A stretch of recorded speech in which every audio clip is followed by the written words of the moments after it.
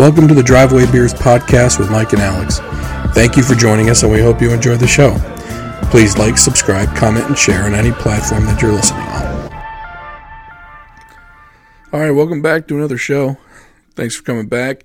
It is January 1st, 2023, so I want to wish everybody a Happy New Year. I hope your holidays were great, and we're going to kick off this new year. I'm kicking it off on my own.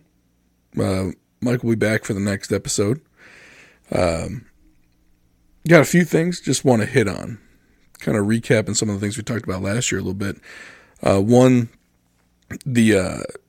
how did I do betting this year on the NFL? Talk about the Ravens a little bit too, for all you Ravens fans out there.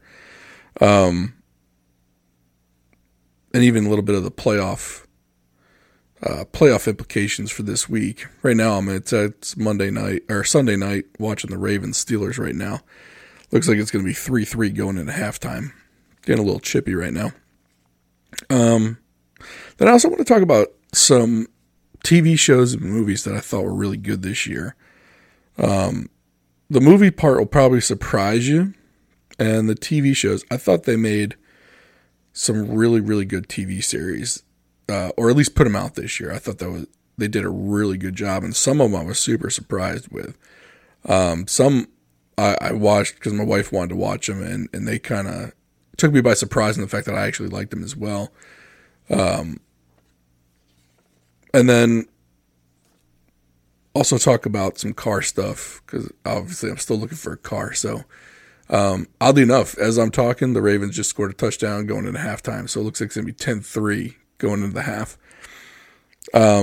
Let's talk about the Ravens Steelers right now. This is an interesting game right now because Ravens are already in playing without Lamar, and the Steelers are playing basically to get back to 500. I'm not sure if their playoff hopes are still there or not, but if the Steelers don't go 500, this will be Mike Tomlin's first losing season ever, which is incredible in my mind. Mike Tomlin, probably one of the most underrated coaches in the NFL for what he's done. Now, granted, he had Ben Roethlisberger for a good amount of those years, but even when there were years when he got hurt or big pieces got hurt on that squad, managed to keep that team afloat. Never really had to go through a rebuilding period, although I guess we're going to find out if Kenny Pickett's the real deal or not in the coming years, because he got a nice little trial, but I don't know if he's going to be the one they dance with full time, but we'll see. My betting this year, which was interesting because we had Jeremy Kahn on from 105.7 The Fan talking about betting earlier in the year. Now, I had some extremely awful takes, one of which was I thought the Raiders were going to win the AFC West, which did not happen. In fact, that team pretty much imploded for most of the year, and now Derek Carr basically got benched and sent home. Like, they didn't even want him on the sideline, which I'm surprised about because it sounded like he was the one backing the current team earlier in the year when they were getting a lot of criticism. And then on top of that, Davante Adams went to the Raiders because he wanted to play with Derek Carr. Those two are really close from their days back in college. By alienating Carr, I wonder if they're also realized they might be alienating Davante Adams, who might force his way out in a trade, because they've definitely given Derek Carr his freedom to seek out a trade.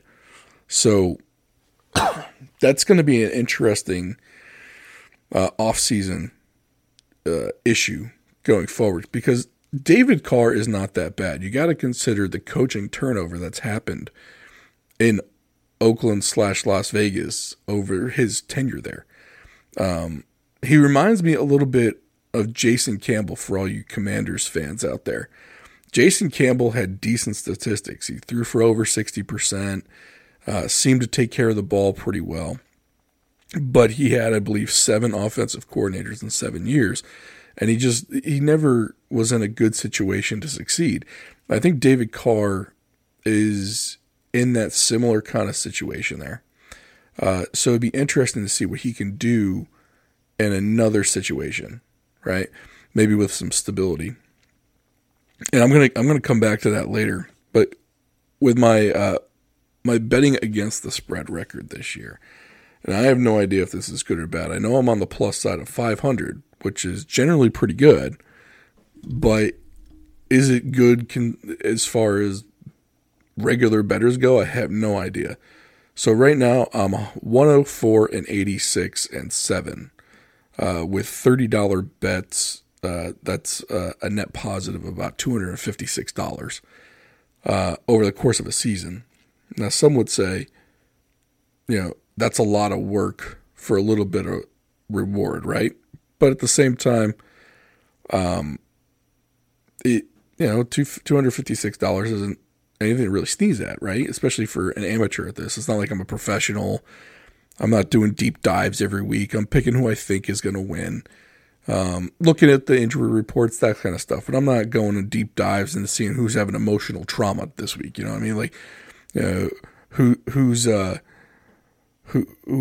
best friend is also their cook, told them to go screw themselves or something like that. Like, I don't know who's getting. I don't get that deep into things. So for just an average guy like myself to go 104, 86, and 7, I think that's not a bad season. It's positive, right? I mean, you're up on the casino at that point. The area where I think I've kind of unlocked a little bit of a hidden secret, and people probably laugh because look, this is betting, right? This is not life advice. If you don't have money to gamble away and lose, don't bet it, obviously. But one of the things I seem to have kind of hit on, excuse me, with these $30 bets are 3-team parlays or three-leg parlays for the most part. I'm about $1,000 up on the casino with the 3-team parlay bets, and for me they're mostly 3 teams. I don't usually do like 2 teams in an over/under. I've done it once in a while. But for the most part, it's been 3 teams against the spread. Very rarely will I throw in a money line bet in there. Into the parlay. Now, I'll do money line bets on their own, but I usually don't throw them into a parlay. So for me, the 3-team parlay bet against the spread has netted me just over $1,000 on the plus side. Now, keep in mind, it also might have to do with the style of betting. So for me, it's $30 on a bet. That's it. That's the max I go. So when you're going against the spread, it's $30 per team against the spread. And with the parlays, it's $30 on a parlay. Now, a $30 3-team parlay would usually net you between 170 and 190, depending on whether they're plus 100 or plus 110 or plus 120. It depends on how that is. So for me, that really worked out well, was the 3-team parlay, because I could usually make about 2 to 3 3-team parlay bets. So you're looking 30, 60, 90. If you hit one of them, you're plus 100 on the payout, right? Or actually, if you hit one of them, you're plus 150-ish, because you're going to lose 2. You lose your 160, you lose 60, right? But if you're gaining 180, you're in the plus 130, 150 range. And that's a winning week, right? Whenever I tried to do a 4-leg parlay, it never worked out. I didn't hit one of those.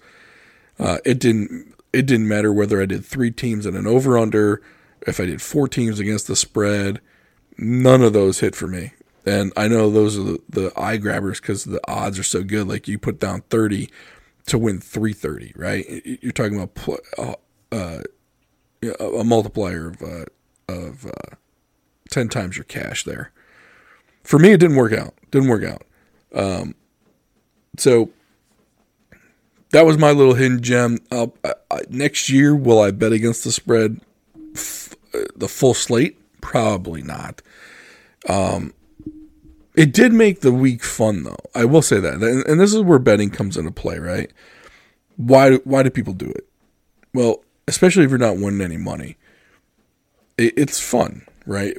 Some people would say it could be an addiction, but it makes every game fun, or at least interesting to watch when you really have no interest in it. Like, for example, tomorrow night's game, I have no interest in the Bills or the Bengals, really.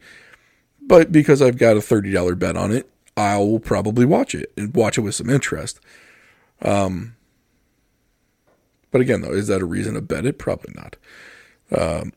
But that, considering where I was earlier in the year, picking that horrible Las Vegas thing, I also picked the Lions to win the AFC North. That's not going to happen. Although the Lions are making a push, they're 8-8. They could get in the playoffs,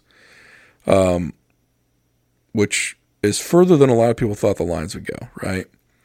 But because Minnesota they sprinted out of the gate, they're gonna take that. They're 12-4 right now, so they're gonna win that North. And lo and behold, look, Aaron Rodgers in the hunt.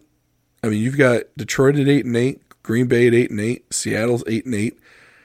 I think Giants locked in a spot at 9-6. So there's basically 3 teams going for that last and final playoff spot in the NFC.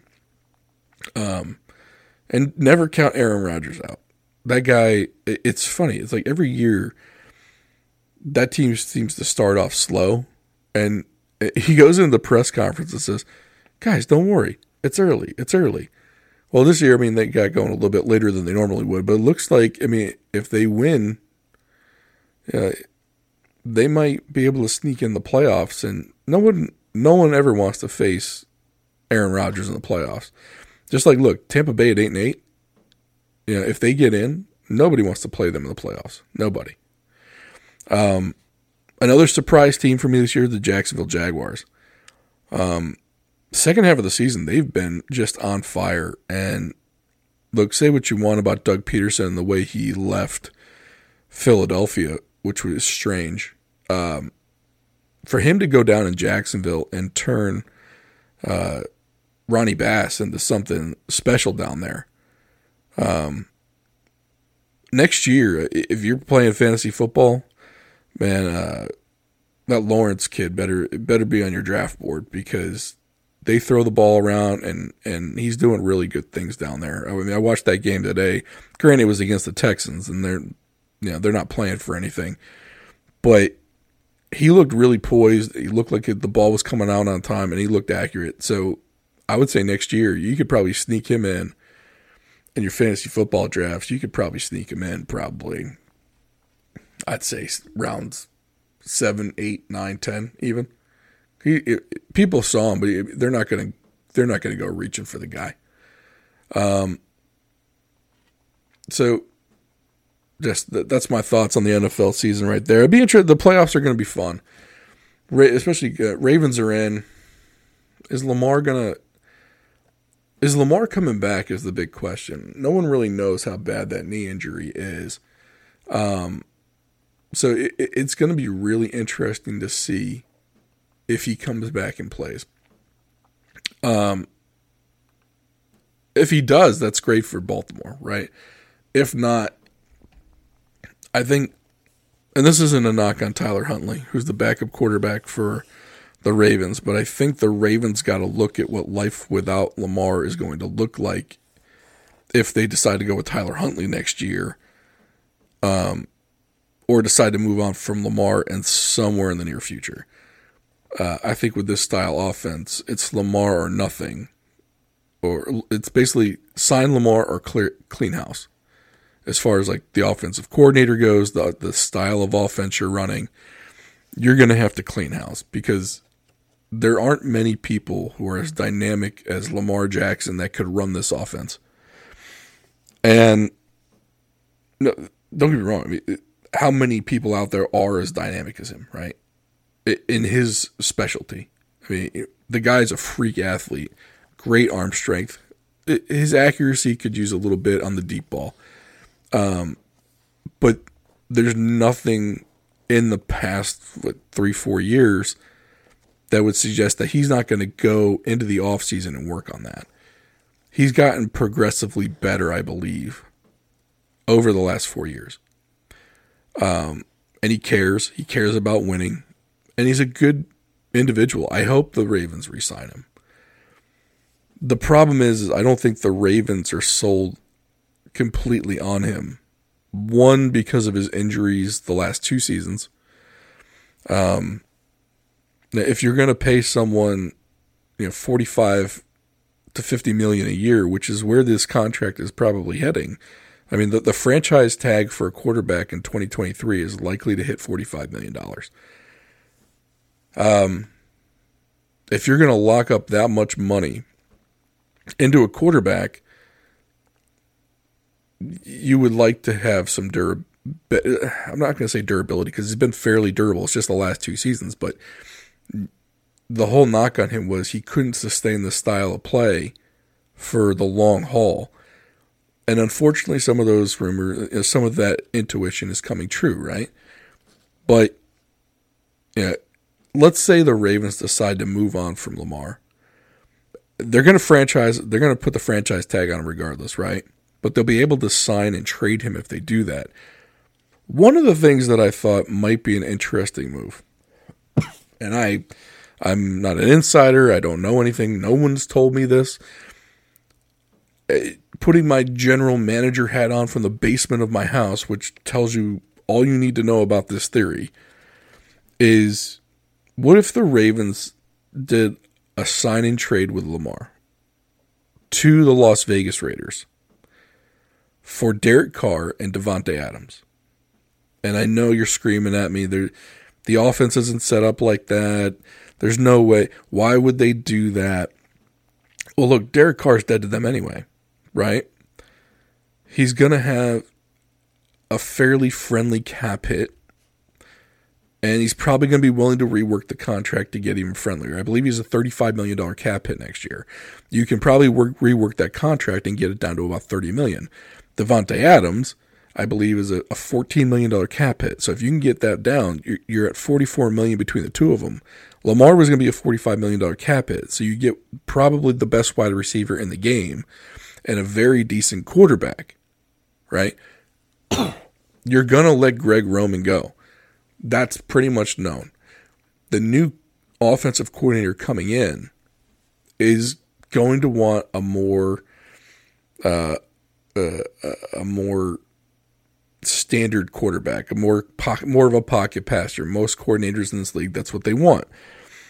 And you're going to keep the two guys that want to be together. It keeps them happy, right? It brings them to a stable organization, not the Raiders. Look, much as you want to say about the Raiders, it's the most unstable organization in this league, or one of, right? So you bring them over as a package for the quarterback you probably weren't going to re-sign anyway because you don't want to guarantee him that kind of money because you have questions about his durability, because you have questions about whether Greg Roman can make an offense work around him, okay? So Greg Roman, gone.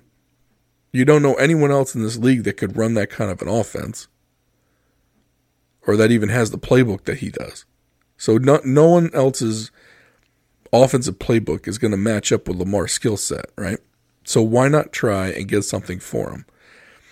And if you can go get Davante Adams without giving up a draft pick, and keep in mind, Davante Adams is not going to be happy that Derek Carr, 1, got benched, and 2, isn't going to be there next year. He went to Las Vegas to play with Derek Carr. So if you can snag him with Derek Carr, basically you're taking the money off the books for the Raiders, for a guy they need to trade basically at this point. Then the other part of this that I was thinking about was DeAndre Hopkins is going to be a cap casualty. I believe he holds like a $42 million cap hit next year. And the Arizona Cardinals are not going to let him take that kind of cap hit next year. They're just not going to. No, and he's certainly not going to sign a team-friendly extension for them.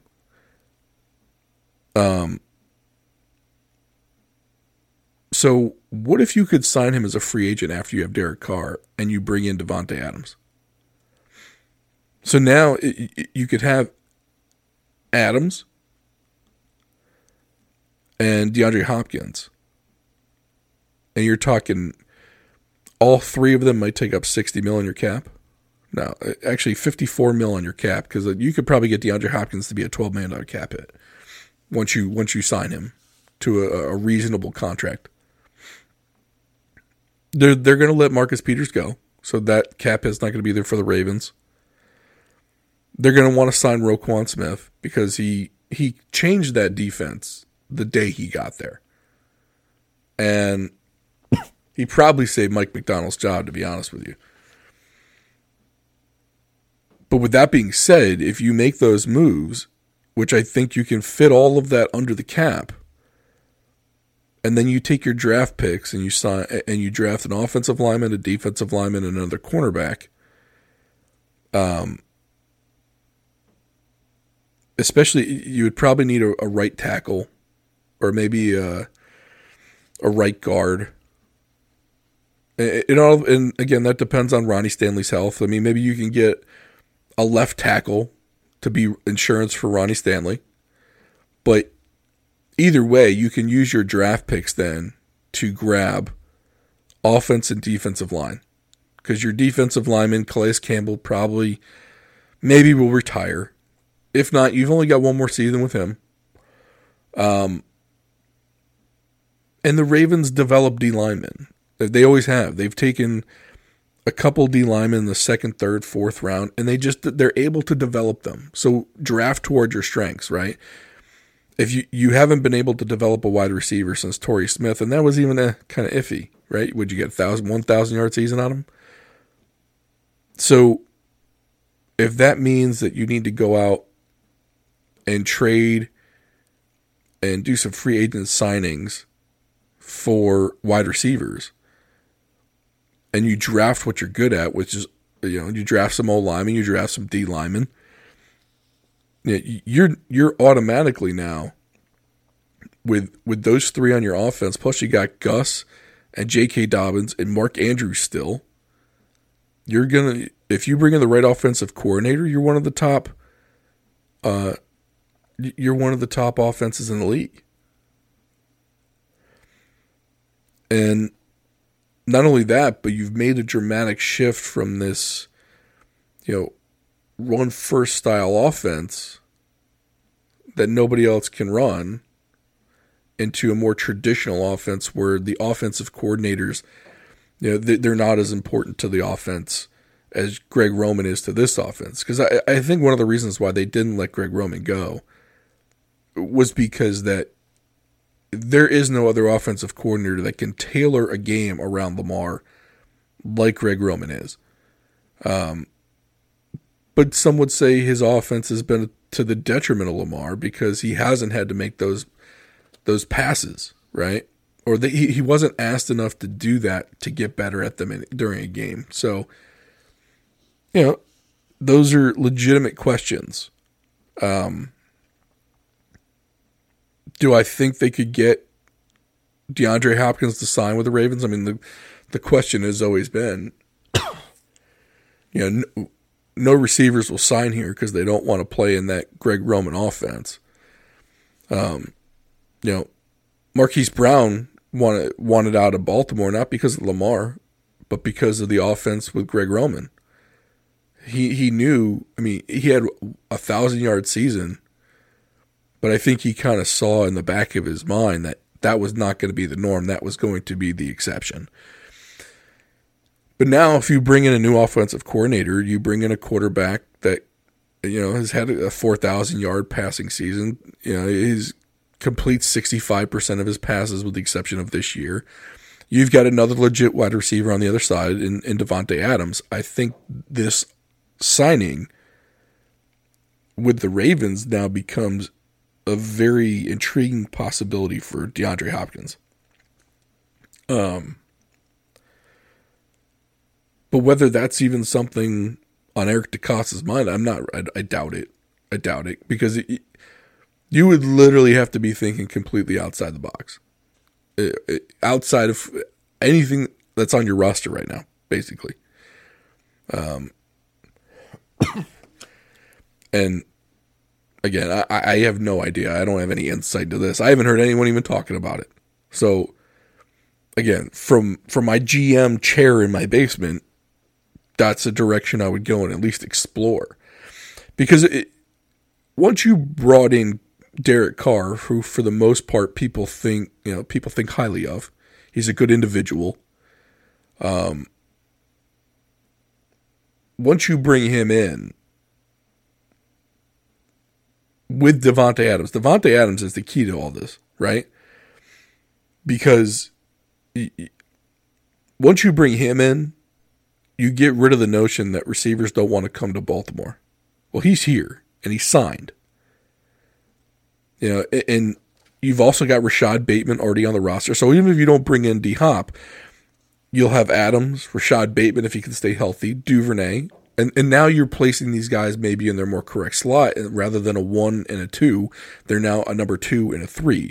Duvernay goes in the slot. Bateman's the other out wide receiver. And, and maybe that allows them to flourish. Plus, I mean, shoot, they found a nice receiver in this Robinson kid, right? So now you go from having one of the worst wide receiver rooms to having one of the best. And if you bring in, DeAndre Hopkins, that's what I'm saying. You automatically become one of the best offenses in the league. But that's my thoughts on that. Will they do it? Doubt it. But maybe they'll think about it, because this defense is going to be set up with the signing of Roquan Smith. This defense is going to be set up real nice. This defense seems to really be playing well under Mike Macdonald's defense now. Everyone's going to point to the early season letdowns with the lost leads and all that stuff, but yeah, they seem to have kind of gotten over that. And when you let Marcus Peters go, as much as he makes big plays, he also makes some bonehead plays. And it seems to be like every other week. 1 week it's the bonehead play where he lets up on a guy and the guy goes by him and he gets like a first down or a couple extra yards, or he makes the hit out of bounds, or the pass interference. Like something happens where it's just like, oh, I can't believe this guy. But then there's other weeks where he's pulling out a game-winning interception, right? So I think he's going to end up gone, and they can either draft a replacement for him or they can try and coach up someone that can play stable cornerback for them. I'm not saying he's got to be a superstar, but stable, okay? But we'll see. The Ravens don't listen to me. In fact, they don't even know the show exists, so they're not going to hear about it. Anyway, all right, moving on. I want to talk about TV shows. Because movies for me this year were a little bit of a letdown. Let's go movies first, okay? Some of the movies that surprised me this year, and some of them came later in the year, was this movie Slumberland with Jason Momoa. That was a good movie. I didn't think it was going to be as good as it was. But it was such a good storyline, I thought. It was original. And in my opinion, I think Jason Momoa is a really underrated actor. I can't believe I'm saying this. Because I remember when he kind of came along in Game of Thrones, and he was just like this grunting Neanderthal of a human being who had some, a really nice looking body, You would think that was what he was going to be, right? That was his niche in the acting world. But as time went on, I mean, I liked him in Aquaman, and I liked him in the Slumberland movie. I thought he did really well. Other movies, you're going to be surprised. So a lot of the movies I liked this year were basically kids' movies. Like, that's what I kind of got into.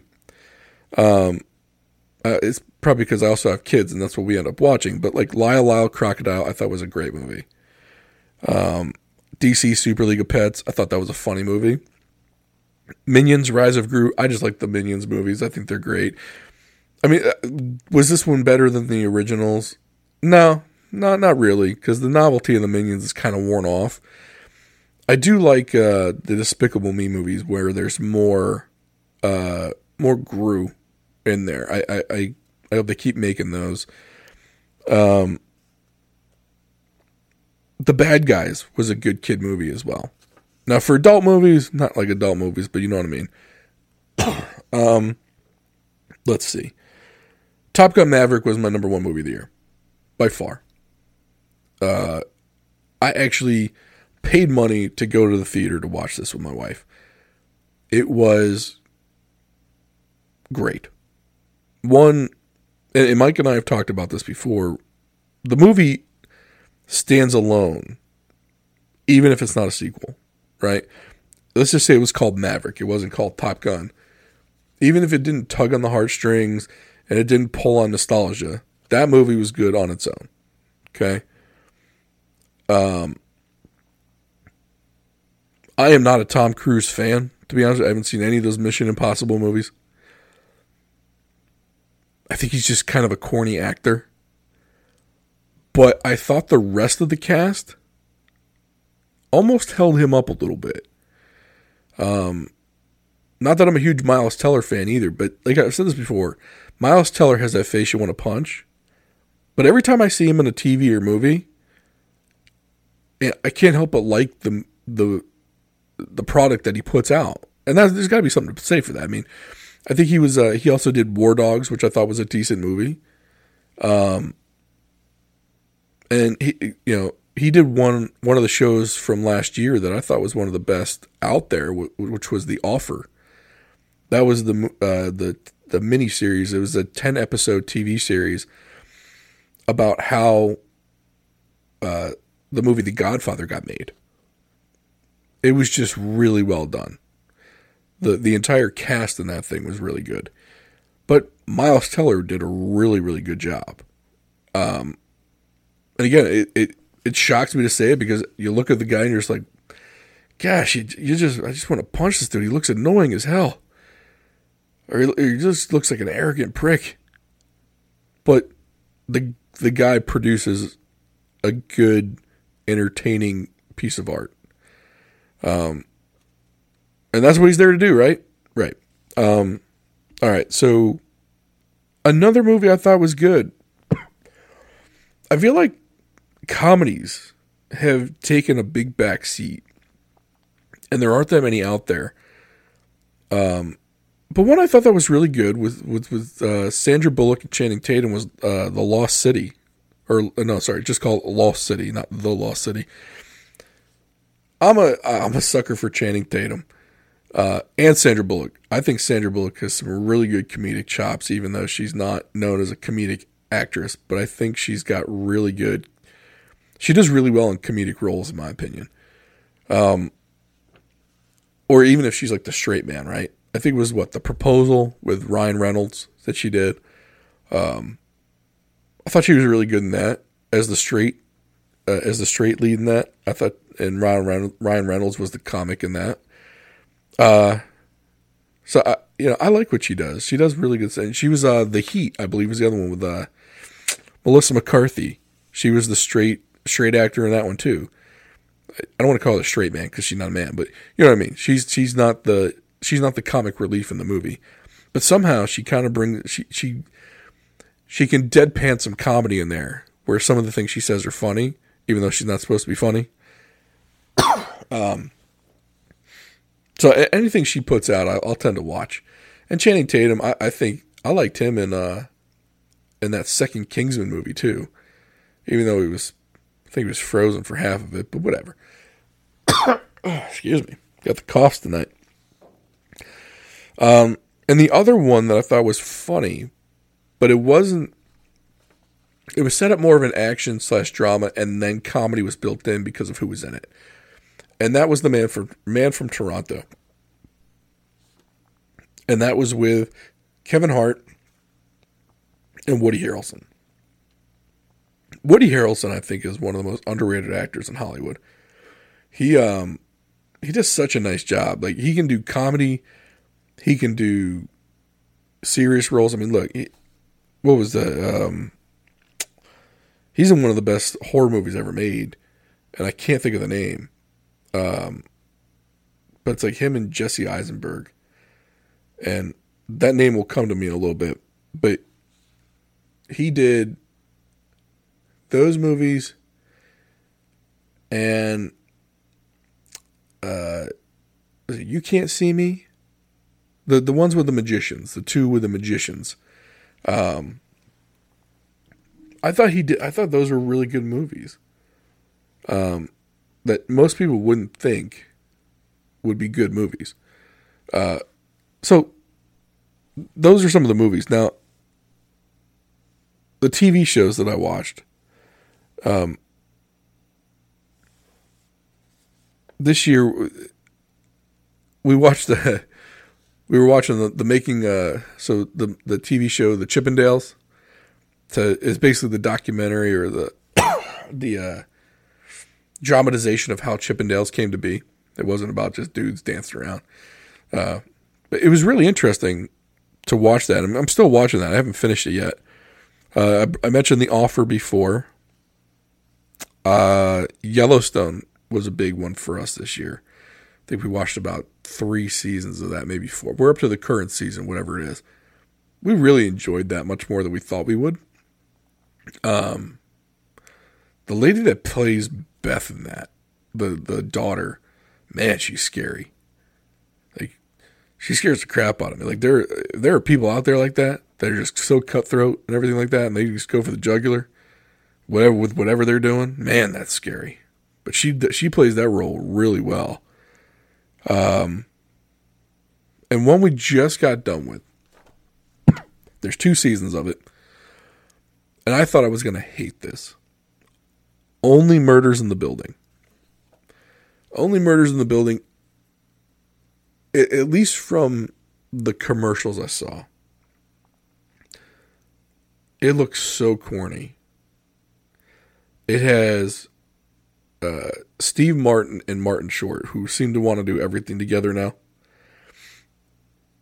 And look, I'm a huge fan of that old movie, The Three Amigos, which they're both in with Chevy Chase. And Steve Martin did, The Jerk and a bunch of other movies from like 80s, 90s, even the 70s. I mean, the guy is a legend. Martin Short wasn't really my cup of tea. But Steve Martin, I thought, was always phenomenal. But then toward his later years, he started doing more of the stuff with Martin Short. That was just kind of more about them being really, really silly. Which I guess is on par with them. It just wasn't as funny as it was for them in the past. So we got the recommendation to watch Only Murders in the Building. And are they corny together? Yes. But Selena Gomez in that really kind of pulls them together. It's like they know they're corny, and she kind of pulling them, reining them in in real time in the show. So it's just a really interesting dynamic.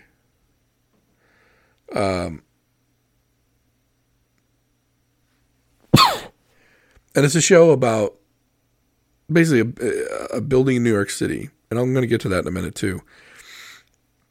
And there's a murder in the building. And then these guys start a podcast to basically try. It's like one of those murder mystery podcasts where they try and figure out who the killer is. And they do. And then they, oddly enough, they do a second season because there's another murder in the building. And then they're the ones that are accused of doing it. And I don't want to give away too much, but it's really well done.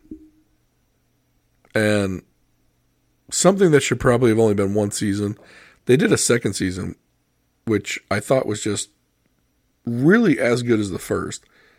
And that's saying something. By the way, that Woody Harrelson movie, Zombieland, which is amazing. So, he's also in, I forgot, Natural Born Killers. I forgot, he's in White Man Can't Jump. Now You See Me is the magician movie. He was in No Country for Old Men. Good gosh. and Kingpin. How could I forget Kingpin? So the guy's got a list of movies that he's done is amazing. So Woody Harrelson, one of my top actors. But anyway, so Only Murders in the Building so it's funny. It's based off a podcast. Oddly enough, so I'm a podcast talking about a TV show about a podcast. But anyway, just if you're not watching it, watch it. You'll like it. It's nice and light too. I know it's about murders and all, but it's when you watch Yellowstone, it's a heavy show, right? There's a lot going on, a lot of drama. There's some drama in Only Murders in the Building, but it's light drama. Like I will say this, those two definitely bring some levity to the show, where it's serious but not serious, right? And there are good twists and turns to it, which I thought was great. So those are my movies to watch or TV shows to watch. Now there are some movies I want to see.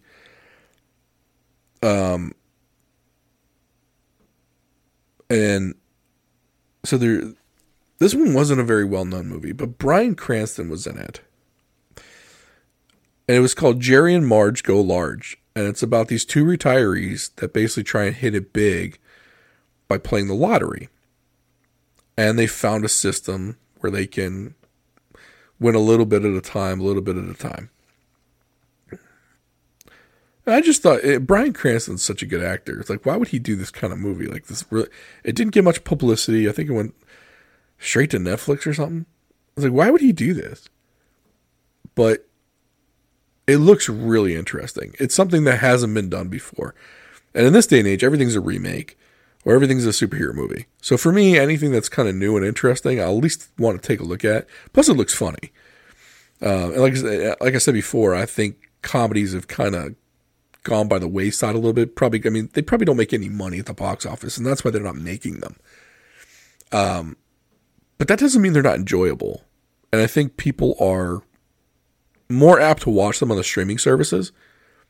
The problem for streaming services is they can see how many people watch them because they keep a log of it, but they don't know if it's going to be successful until they put it out there. And then even if you put it out there, if you don't promote it like a regular movie, how are people going to know to go watch it? So it's really hard for them to figure out if what they're paying for is worth it. And I really don't know how. I mean, everyone say, "Well, look at the numbers on the views, right?" Yeah, but the other thing is like you don't know if people are signing up because of that movie or if people are not canceling their membership because of that movie. That's where the real dollar value is, other than having a huge library of content. So I think that's where some of these streaming services are starting to they're trying to figure out like, how much content do I need to put out there to keep people from unsubscribing? And what can we do to get people to subscribe? And that's a hard way to put, it's hard to put a number on that by just using number of views, right? I'll be interested to know how they actually figure that out. Like, how are they paying? Do big actors bring in more subscriptions? I mean, at this point, can Netflix really bring in more? Or is everyone that was going to subscribed? You might have some people that subscribe for a month, binge everything they want, wait 6 months, and sign up again for 1 month. I mean, who knows? I would love to know how they figure that out, though. And if it's working, because you hear a bunch of layoffs have happened in Netflix and some of these other streamers. And I wonder if it's because of lack of new signups or whatnot. Even with like Disney Plus, Disney went from had zero subscribers before the pandemic, got a bunch of subscribers, and then as the price went up, I'm sure people left. I wonder if they're making money on that. I can't imagine it costs that much money to run. You're talking about server farms. It's not like it, other than producing content, which if you're going to produce content for movie theaters anyway, and you have a whole stable of content that you can put out, I wonder if they made more money by licensing it to Netflix like they used to, like their old catalog, or if they're making more money now by going direct to the customer and having the server farms and the technicians to run it. That'd be an interesting question to ask the executives at Disney one day. But anyway, the other movie, I feel like Brad Pitt put out a couple movies this year, one of which was Bullet Train. I'd like to see that. But it's not one of those, like, some of these movies is like, look, if I've got time and I'm not doing anything else, sure, I'll watch it. But I don't feel like I'm setting aside, okay, this Thursday, I'm going to sit down, I'm going to watch this movie. None of these are that. I believe the Adam Sandler one that people told me to watch was Hostel. That's not right. That's not the right movie. Let me take a quick minute and look this up. But like, I feel like there's nothing out there other than Top Gun Maverick, which I actually went to the theater for, that's been saying, hey, look, you gotta set aside some time and you gotta watch this. This is a must-see movie. By the way, the Adam Sandler one is called Hustle. I just couldn't read my own handwriting. Someone told me that was a very good movie. I feel like Sandler's last couple of movies, like Uncut Gems, I heard was phenomenal. And then you've got this one with Hustle. Like, these are more serious roles. Another comedian that kind of went that route was Steve Carell. Where, yes, he was still funny in these movies, but the role was more of a straight role. It wasn't a comedic role. He brought some comedy to it with his delivery of certain lines, but it wasn't meant for him to be comedian first, actor second. I wonder if Sandler is now going in that direction, where he'll bring that comedic presence, but he's not in the movie as a comic. And I think for Carell, that was a great pivot for him. Like, he was doing the 40-year-old virgin. Yeah, that was a pure comedic role, right? But when he did, like, Dan in Real Life, and he played that guy in The Way, Way Back, and then some other movies. I forgot the one he did with, like, Bryan Cranston, but he played he showed his chops as an actor, not as a comedian. But again, he brought some comedic relief. Now, don't get me wrong, though. I still think his best role that I've ever seen him in was Dinner for Schmucks. That's a hilarious movie. If you've never seen it, it's him and Paul Rudd. And for me, that was such a well-written movie. Like, it's a silly movie. It's a super silly movie. But it was really well done. Like, it's not one of those, like, cheap comedy movies that's, it was done really well. But that's me for movies. I'm still watching this Ravens game while I'm recording this. Right now it's 13-3, I believe. Waiting for the replay to end. TJ Watt just blasted Tyler Huntley. Morgan Moses is just getting worked by this dude. Which doesn't surprise me. TJ Watt's one of the best defensemen in the league, for crying out loud. Like, give Morgan Moses some help. Put a tight end on his side. But what do I know? I'm not an NFL coach, but that's 13-6, by the way, not 13-3.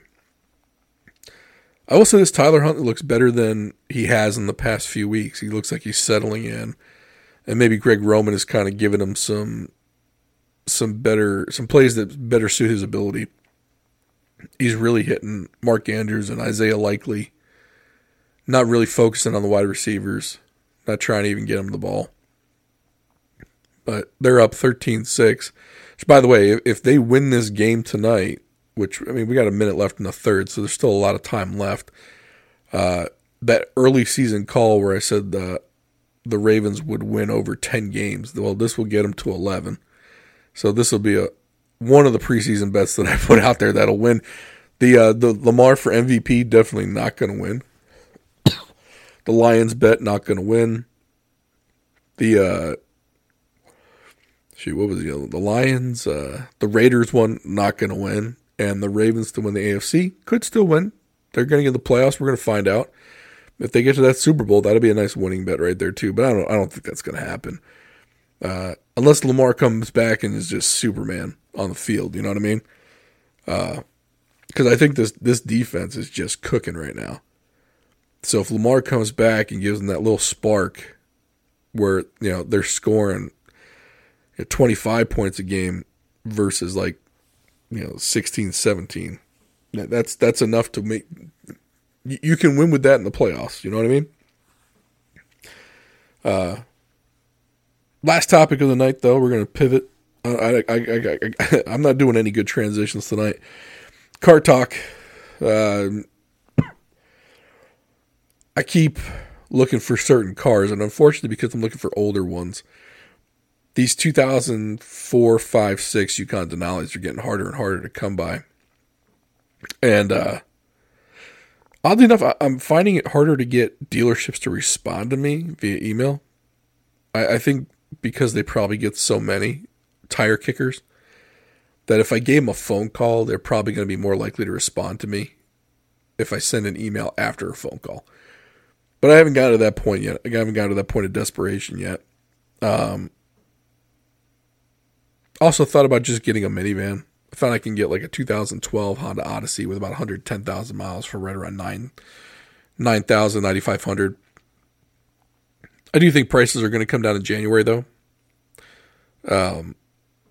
Just because I think you're going to see more and more used car inventory come out on the market. And I've been saying this for a little while.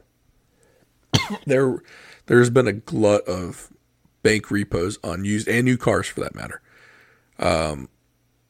One of the indicators that it's gotten pretty bad is that I don't know the exact term for it, but banks are approving customers for loans that have had a prior repossession.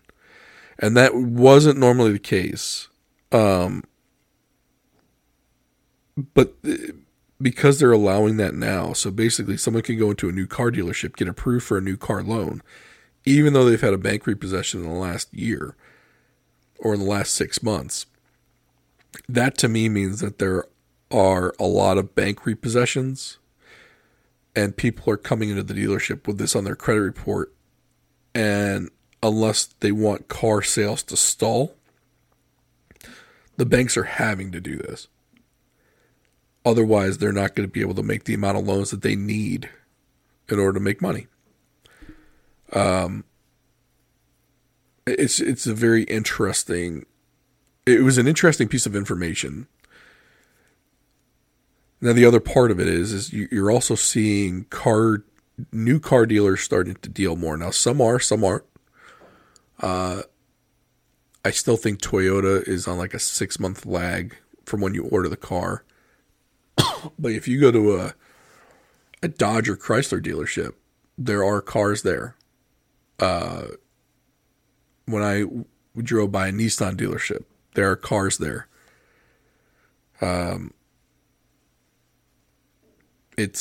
You're not seeing car dealership lots like they were over the past 2 years where they had maybe 5 or 6 cars in the front of the building and they were spacing them out.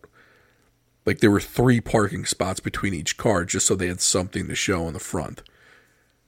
That's not the case anymore with most dealerships. I'm seeing, at least in my area, and I'm out of Annapolis, just outside of Annapolis, Maryland, and I'm seeing more and more cars on car lots. I don't really know if they're new or used, though, but I would imagine they're newer cars because these car dealerships are, the new car dealerships are the ones that are showing more inventory, so I'm imagining they're new cars. Now, I know each one has a used car portion of it, but But anyway, with more inventory, though, and higher interest rates, the buying is going to slow down. And they needed to speed up because they have more inventory now. So I think car prices are going to fall more in January and February of this year. Now, keep an eye on March, April, May.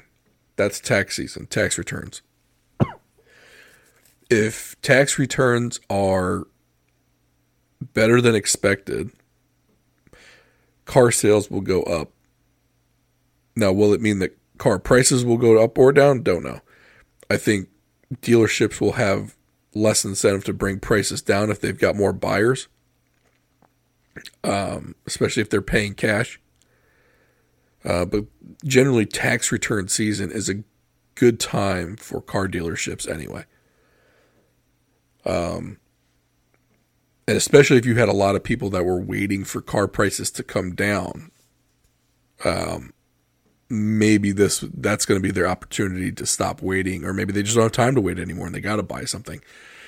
So that'll be interesting to see. In just my opinion, I think January, February, I think prices come down. They're already coming down wholesale at the car auctions. They've come down. They've been coming down for the last 6 to 8 months. I think most people were probably just waiting for some of these dealerships to clear inventory that they bought at the higher prices earlier on, and now that they're buying cars at more reasonable prices at the auction, they can now charge less for some of these cars. So I think that January, February, maybe even early March might be the best time to snag a used car deal. I think you're going to see the uptick again late March, April, May when tax returns come. And then over the summer months, you might see it kind of lag back down. But you've also got the new cars, the new model years coming through.